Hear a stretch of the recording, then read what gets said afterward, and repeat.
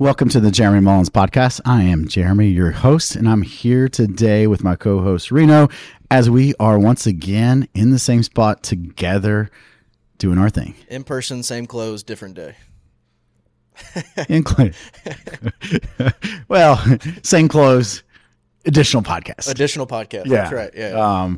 Today we're going to cover sleep, which I, have really found fascinating over probably the last 5 to 8 years of my career, right? Going into looking at sleep and how it affects the body and even looking at it, from an aging process of like, okay, how do we live a healthier, longer, life, right?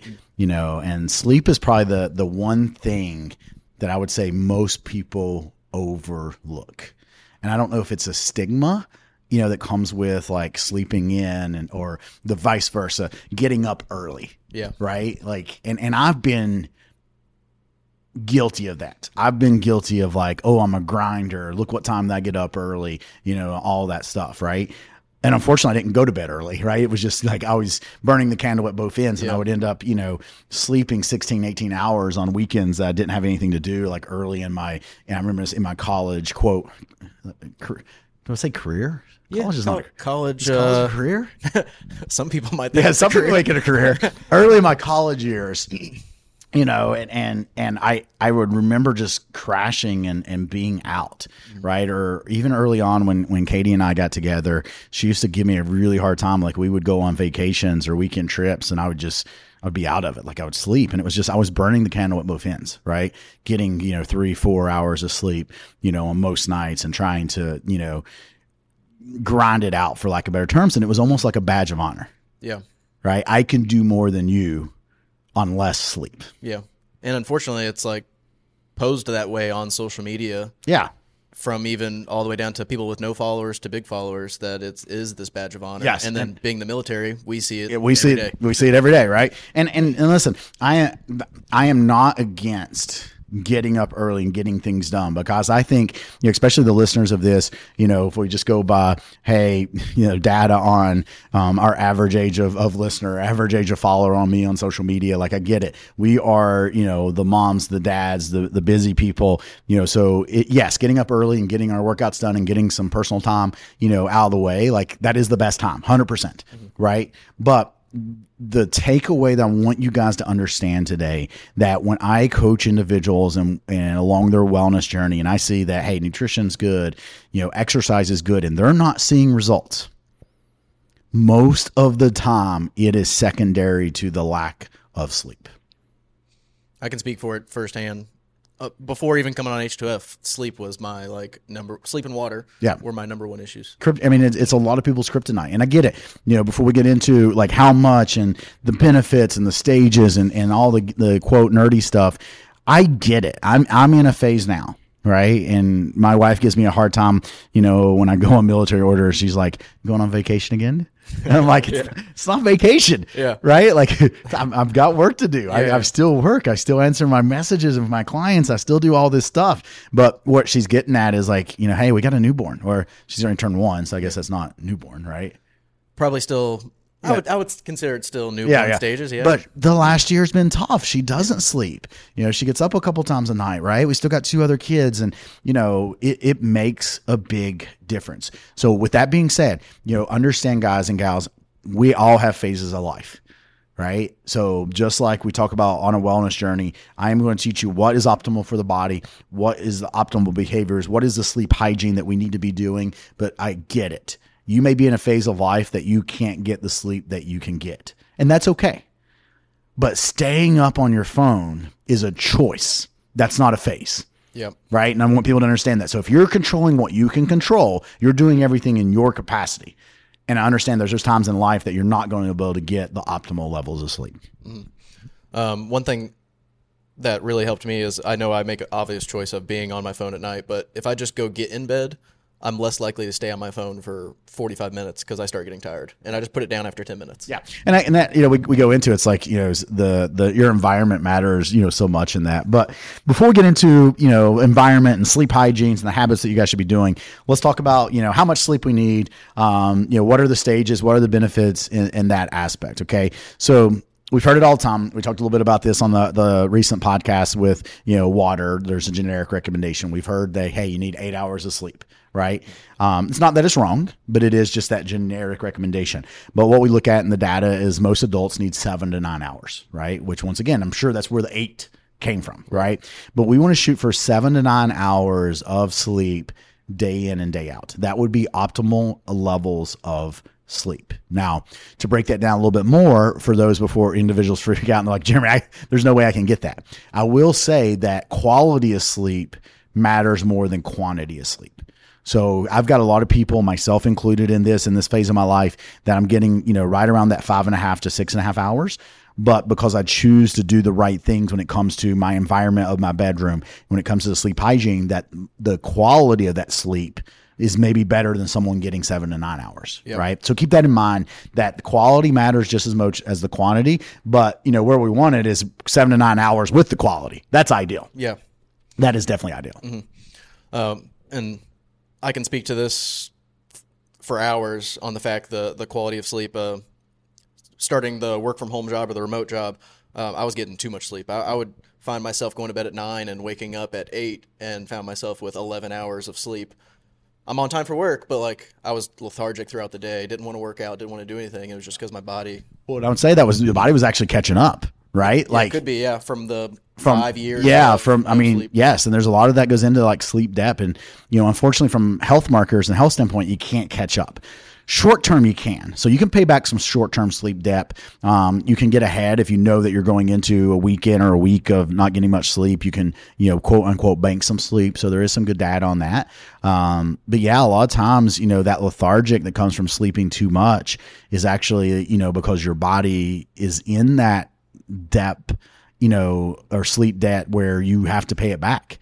And then you just feel sluggish because, your body's catching up on it. Right. So, of the 7 to 9 hours, I want the listener to understand there are stages of this. Okay. And always, depending on what you're looking at, it might be called 4 stages. There might be 3, some might be called non-REM versus REM. It's broken into different things, but generally there's 4 stages of sleep.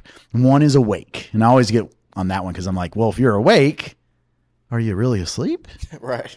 But this is kind of like the twilight zone, where, yes, you're awake, but you're kind of dozing off, or you're getting ready to dive into the light sleep. Okay. So that's stage 1 is actually awake.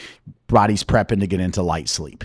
Stage 2 is that light sleep, right? So you are asleep here. You're just not into what we will call the deeper stages or the regenerative stages. Okay. So you're asleep. And this is where I find most people are at. Unfortunately, most people are spending so much time in this light sleep, they're not really getting the benefits of the deep sleep and the REM sleep, respectively. Okay. Stage 3 would be the deep sleep.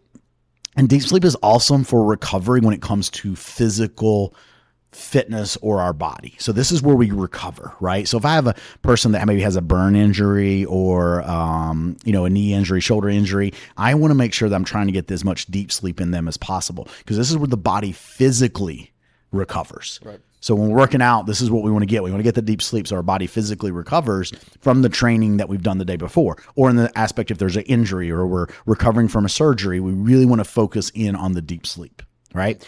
Then the 4th stage would be REM sleep or rapid eye movement, right? We've all kind of seen this maybe in our pets or our kids, the eyes are really going back and forth. And the rapid eye movement is also another, what I would consider deeper stage where the body recovers from the mental aspect.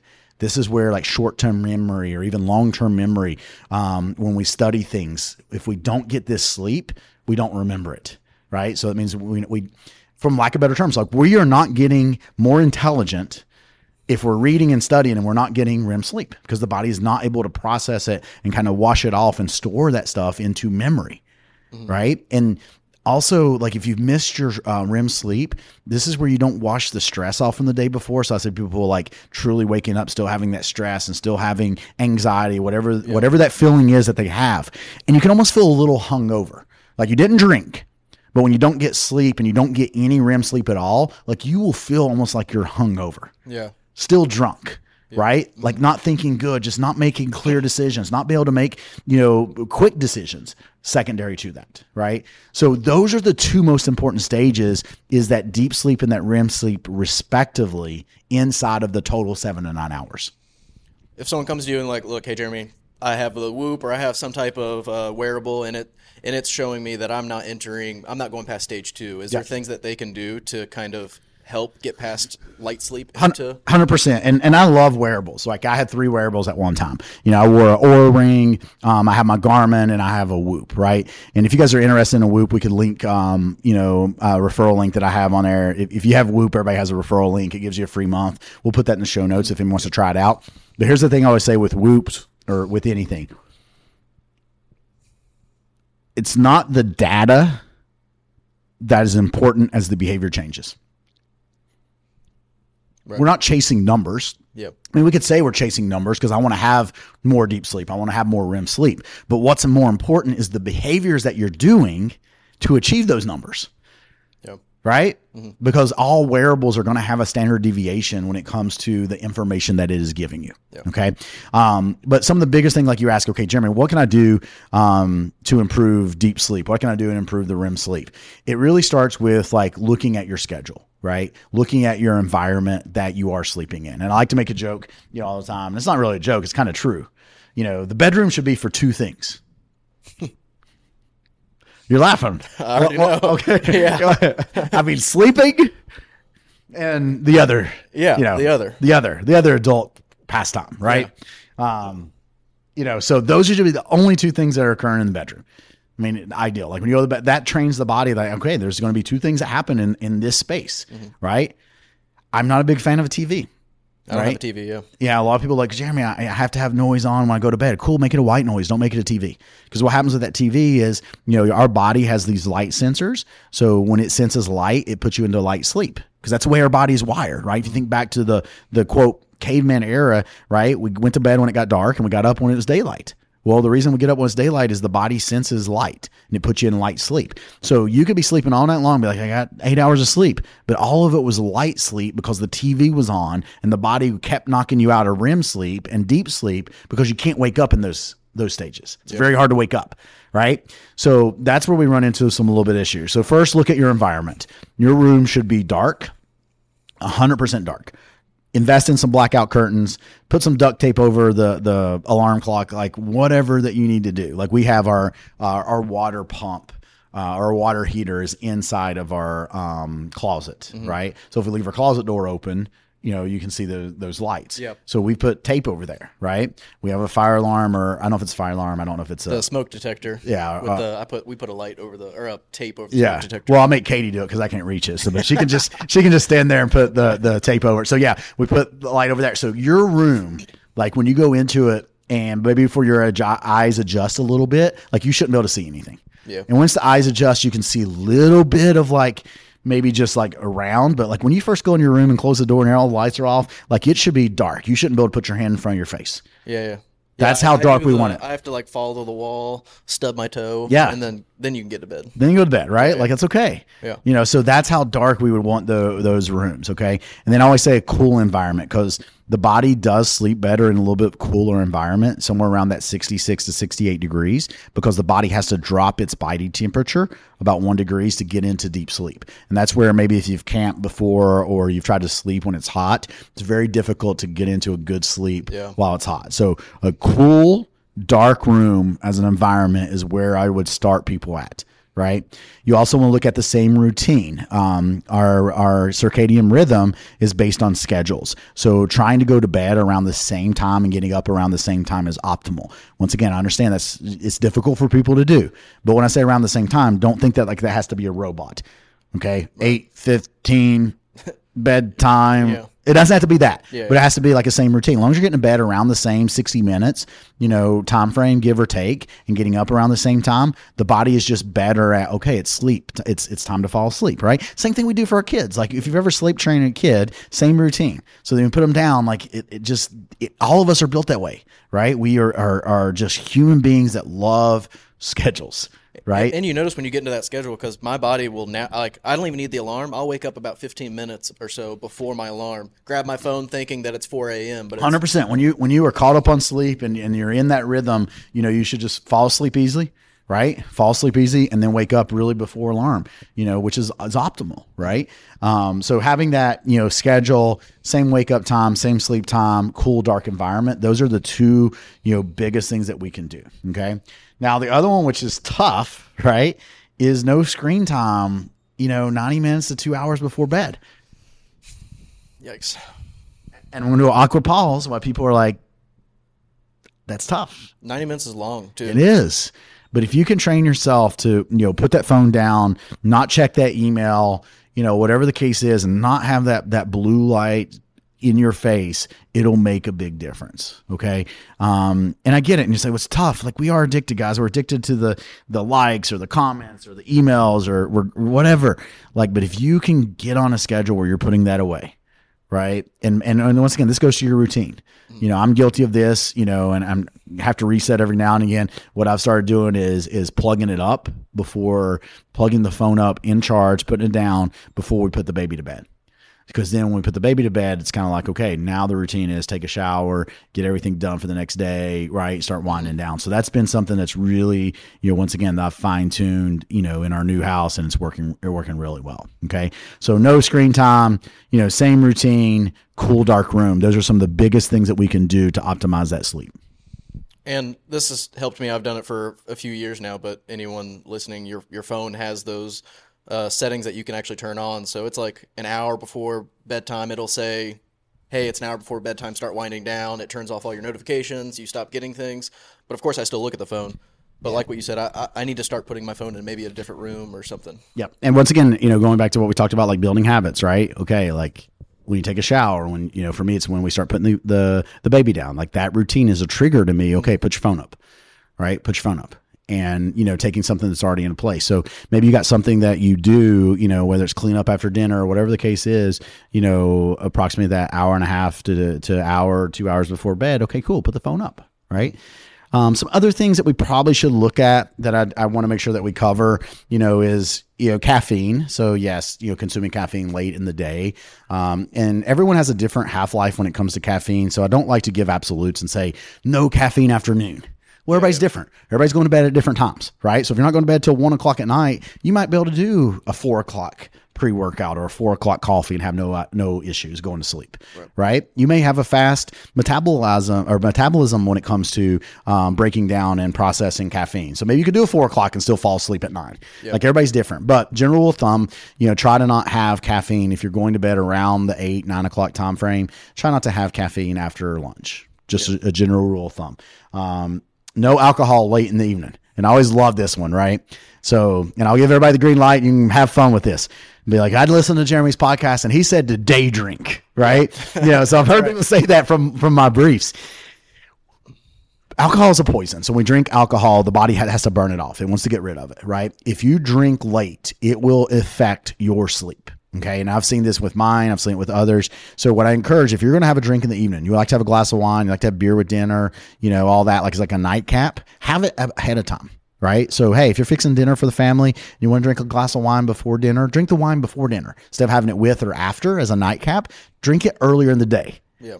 Earlier in the day doesn't mean day drinking, folks. Okay. Don't go to work with. Yeah. Well, Jeremy said for optimize my sleep, I need to drink at noon. No. I said no caffeine after noon. You got to mix up. Yeah. But it's true. Like, and I've done this. I've taken this to vacations.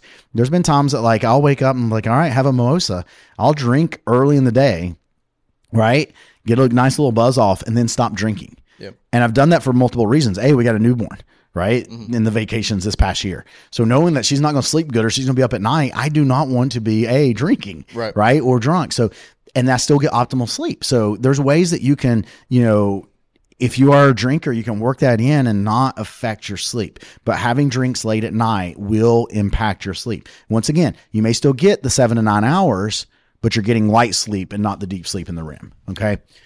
Does that fall in the same line of like eating late and taking vitamins late? Like, is there like a weird digestion thing going on to keep you up? For different people, but I have not found like a trend. Everyone's different. Depends on the food. Depends on the volume of food. Depends on the type of food, right? Yeah, if you eat something that's really like a big meal that's hard to digest, you're probably not going to sleep well because the body's having to break that down. Plus, you're probably going to wake up bloated with a little bit of gas and that type of stuff. Yeah. But on the flip side, I've saw people, do something like a cup of rice with a little bit of protein, and it helps them sleep good, right? Because, a little bit of carbohydrate can increase, serotonin levels, which can help us, produce melatonin, right? Which makes us sleep good.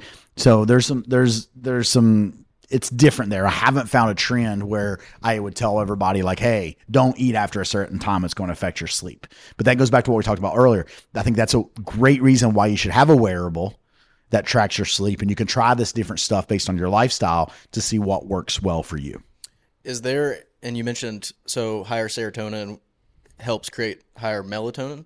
Is there a kind of correlation there? Not to give people a green light to smash carbs before bed, but yeah, I mean, most of the time, like the things we talked about, like no screen time, right? Because that's going to suppress, serotonin levels, from that aspect. You could take some melatonin before bed to help increase serotonin, that type of stuff, but once again, I found that to be different. Okay. And did I shoot that backwards? I said eating carbs increases serotonin, not produce. Yeah. Okay. So I'm like, did I get my wording right? No. Yeah, you're good. You're good.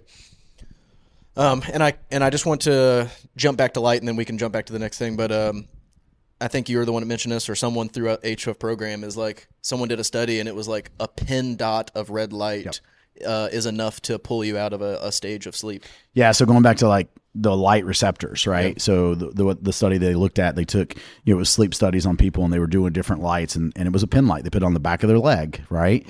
And because of that light, and the body senses that there's a light, it showed them going out of their deep sleep back to light sleep, because the body's just saying, okay, there's light.